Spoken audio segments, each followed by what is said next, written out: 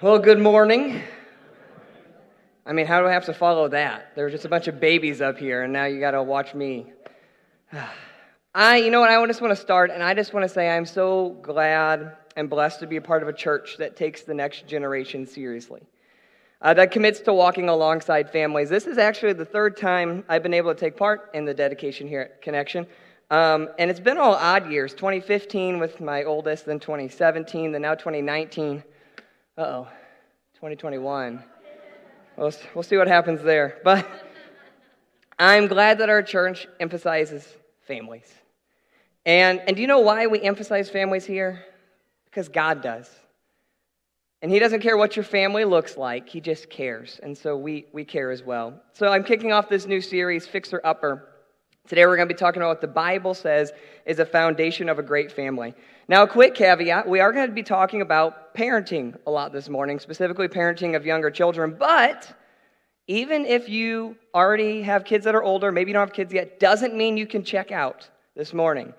Track with me, stay with me, because we're going to see that you are important as well, that you are witnesses to the commitment that we as parents just made to our children, and that you committed to walking alongside us.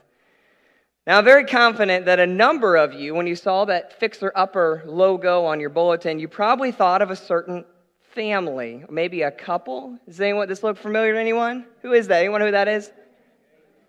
That's Chip and Joanna Gaines. They are the show Fixer Upper. Chip is the goofball. I feel like when I've researched them that this actually is very similar to mine and my wife's relationship. Their relationship, where you have the really goofball, and then you have Joanna, who is very practical and a little more reserved, kind of like how we are. But the best part of the show comes at the very end. At the very end of the show, they take a mural of an old house. So this family has come in, and they've bought this old house that was terrible, and they have to come in and fix it up. And so they put a huge mural in front of the family, in front of the old house and new house, and then it's got a picture of the old house on it. So they get to see their old house, and then they pull the mural apart, and you get to see this new home, this new thing. Sometimes it looks completely different than the original. And today we're going to be talking about how God is the ultimate fixer-upper. He's not just fixing up houses, He's making lives brand new. And just like in the show, we're going to see it doesn't just happen. It doesn't happen by accident. It takes work and trust and faith and consistency with your family. We're going to be in the book of Psalm this morning. Psalm chapter 127 is where we're going to be reading through. So you can get your Bibles out or your Bible apps open. And if you have a hard copy Bible, if you just open up to the middle, you're going to probably have a good shot of landing in Psalm. I just pulled up in the Psalm 149 right there. So right about the middle, if you need to go to the table of contents, that's totally fine. The book of Psalm starts with a P. And you can go there in the Old Testament and find that. As you're turning or swiping to Psalm 127, a little background. It was written by Solomon. He was a king. He was the third king of Israel, the son of King David. He was also a man who had God-given wisdom that surpassed anyone in history, any human in history. So let's just say he probably had a good grasp on what God wants. So whenever we read this psalm in chapter 127, verse 1, we're going to see this. It says, "Unless the Lord builds a house, the work of the builders is wasted." The first thing we see for a great foundation for your family is, parents, you need to let the Lord build your home. That comes right out of verse 1 there. With our family or even just our life, when it needs to be fixed up, we have to let God be the builder. Every house, every home needs to have an architect, it has a blueprint, a builder. God needs to be all of it in your lives. See, I think that there's 3 different thought processes that you might have that what this verse is talking about. The first thought process says that God does nothing and we do everything. These are the people we might call atheists. They don't believe in God. Or maybe they're the Christians who say they believe in God but act like He doesn't live and doesn't act in their life. The second is the people that say God does everything and we do nothing. This is the other extreme. These are the people that might just say, "Oh, I'll pray for you," but they don't actually do anything. Right? These are the people that really just say, "Oh, I'm going to leave it up to God," but then they sit on their hands and don't do anything. And the third thought process is the one that it's really hitting home that we need to be is, God does everything and we do something. See, I have a daughter, my oldest. You met my youngest earlier, Hannah. My oldest daughter just turned 4. And her name's Naomi, and she's wonderful, but she's also a little bit stubborn, we found out, as she's getting older. But we were out riding bikes as a family, and she has, a bike with training wheels on it. And she was trying to go, and she was doing okay. She would, sometimes hit a bump in the sidewalk or go in the grass, and she couldn't do it all by herself. So she was trying, and whenever I would try and come to help her, Katie would try and go to help her. She got really mad and didn't want us to help. But then she'd get back on and she'd try and pedal and then go in the grass and then get mad, and eventually she just gave up. She got really mad, and we're like, all right, I guess we're not riding bikes. All right? That's the person that says God does nothing and we do everything. She's trying to do it all by herself, and she couldn't. She needed the help of her father. The second is those people that say God does everything, we do nothing. So what I could have done with my daughter is I could have just put my hands on the handlebar and just pushed her along. And actually, this is one of the bikes that the pedals don't move with the wheels because they don't want to hurt a kid if they're learning. So she could have just been sitting there doing nothing, and I was pushing and guiding the whole time with her doing it. That wouldn't have helped anyone. That wouldn't have been what our purpose was. We wanted her to learn how to ride a bike. We wanted her to be outside and do all those things. It would not help if she was doing nothing and I was doing everything. What we ended up doing, and what ended up working for us, is I would actually lean over and put my hands on her feet and push her feet around with the pedals while she had her hand on the handlebars and was steering. And sometimes, I got to reach up and guide it because she goes into the grass. Or maybe she hits a bump and she gets a little bit off. But I was doing all this work for her. But she wasn't just sitting there. She was doing something. And that is what we are called to do. And here now, as parents, that's what we need to be letting God build our home. But the church, everyone here, this church family, the church helps build. Builders that Solomon's referring to in that Psalm 127, they don't have to just be the parents. God has surrounded families, parents, with a church family that's willing and a lot of times able to help. I love what Paul says. He's the Apostle Paul in Ephesians chapter 2. He says this, you are citizens along with all of God's holy people. You are members of God's family. Together, we are his house, built on the foundation of the apostles and the prophets, and the cornerstone is Christ Jesus himself. We are carefully joined together in him, becoming a holy temple for the Lord. Through him, you Gentiles are also being made part of this dwelling where God lives by his Spirit. That should give some great encouragement to you. It does to me as a parent. I love that God has set up a family to help my family. God has set up this family to help families. It's people with a mindset, common mindset that are helping each other out. When we jump back into verse 1, we're going to see something else here. Verse 1, the second part of it says, unless the Lord protects a city, guarding it with sentries will do no good.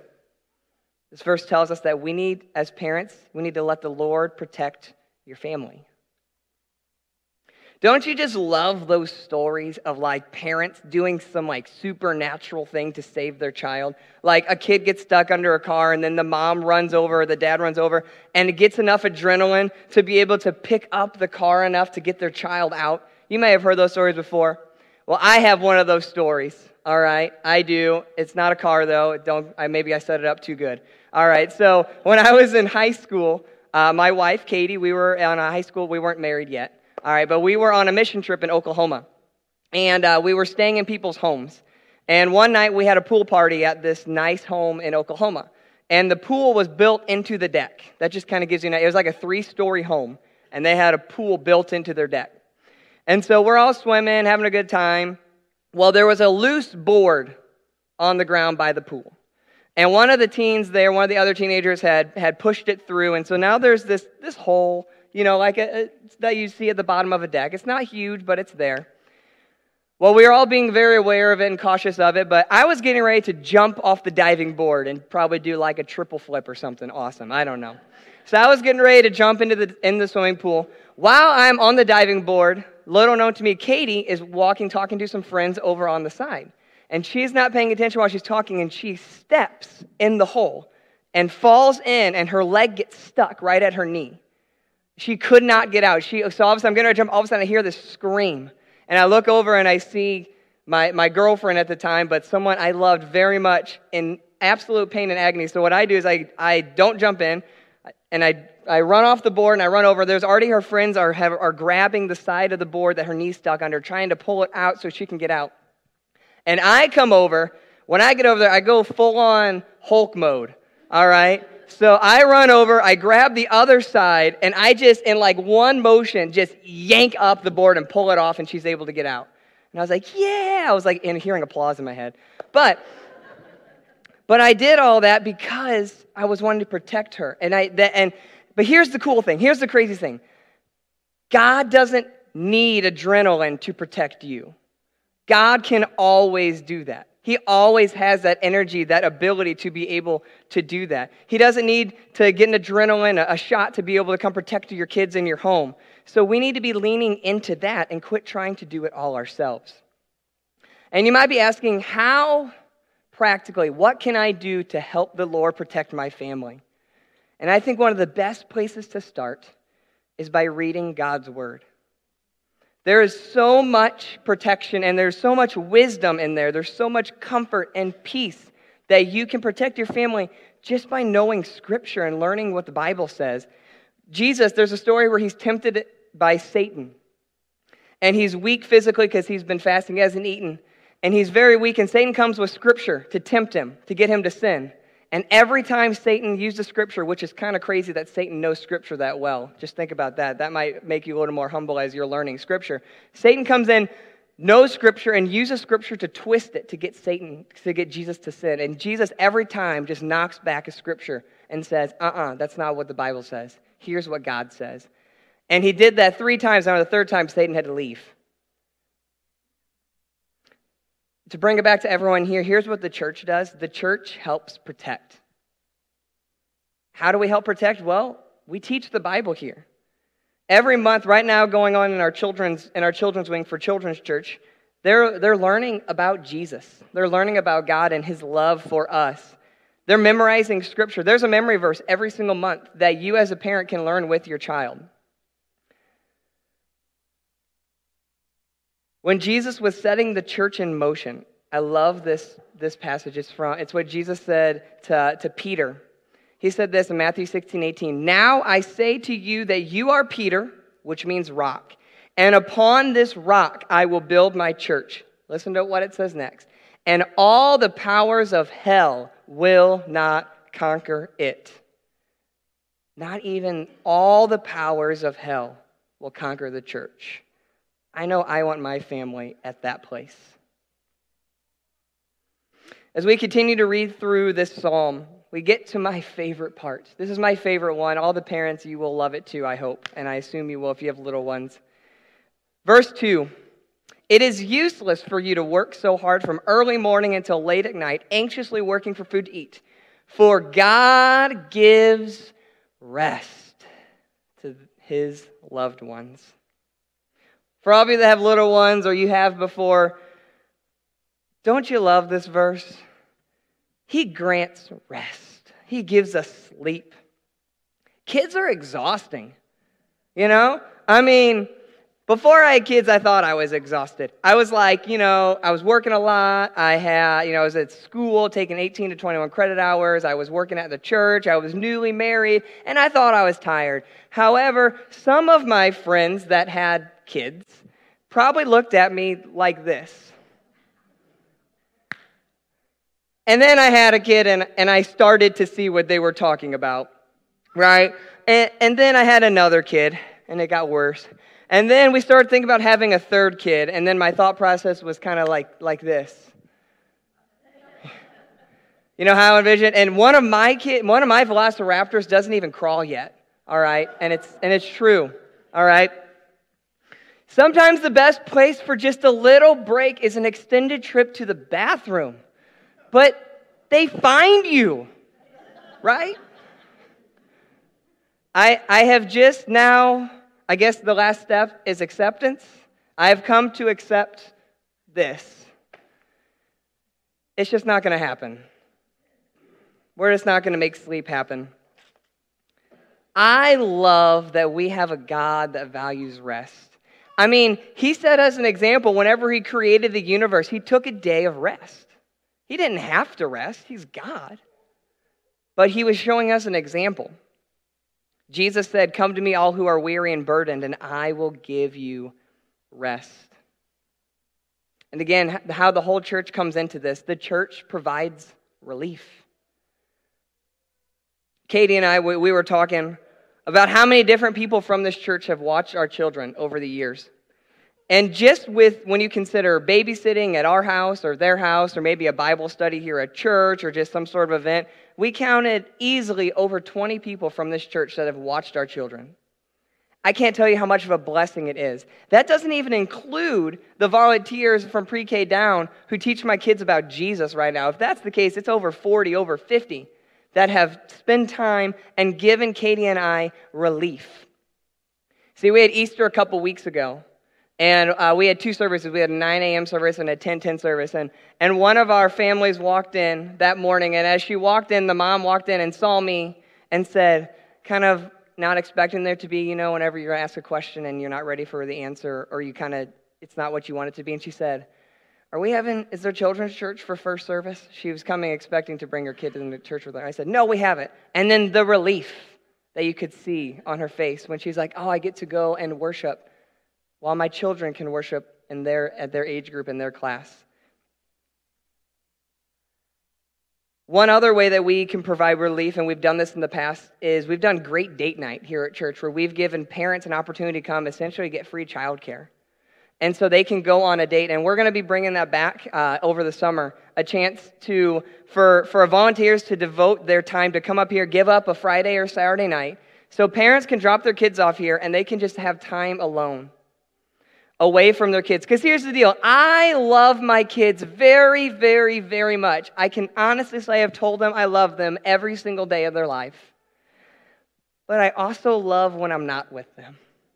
Do you know what I'm saying? Do you understand? Like, I love them very much, and I feel like the reason I love them so much is because I don't have to be around them all the time. Because I have a church family that has helped provide relief, and I have a God that gives rest. So if you are someone out there that likes kids and wants to maybe help with that, help bless families, I'd love to talk with you about being a part of that ministry. And here's something to think about. Kids in the future, they will decide what they think about the church by how we treat their parents. So these kids, they're going to see that you devoted your Friday night, you devoted a time, and they may not notice it right away, but when they start growing up and getting older, and they start developing their own faith and developing their own thoughts on the church, they're going to remember that time that you, in your 60s, came up to an event and spent time with kids and fed them pizza and watched a kids' movie. They're going to love it. They're going to remember those, and they're going to say, oh, that's what the church is for. Acts chapter 2 gives us an insight into the church from the first century church said this. And all the believers, they met together in one place, and they shared everything they had. They sold their property and possessions and shared the money with those in need. They worshiped together at the temple each day, met in homes for the Lord's Supper, and they shared their meals with great joy and generosity. Simply put, guys, the church is meant to take care of each other. When we go back to the last part of the psalm as we complete this chapter, Psalm 127, starting in verse 3, it says, "Children are a gift from the Lord. They are a reward from him. Children born to a young man are like arrows in a warrior's hands.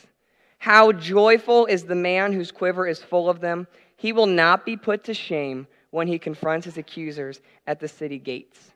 You see, I always knew that children were a gift. And speaking as someone who struggled to have children, took years to get our first, I get the idea of it being a gift, and it's something that's very special.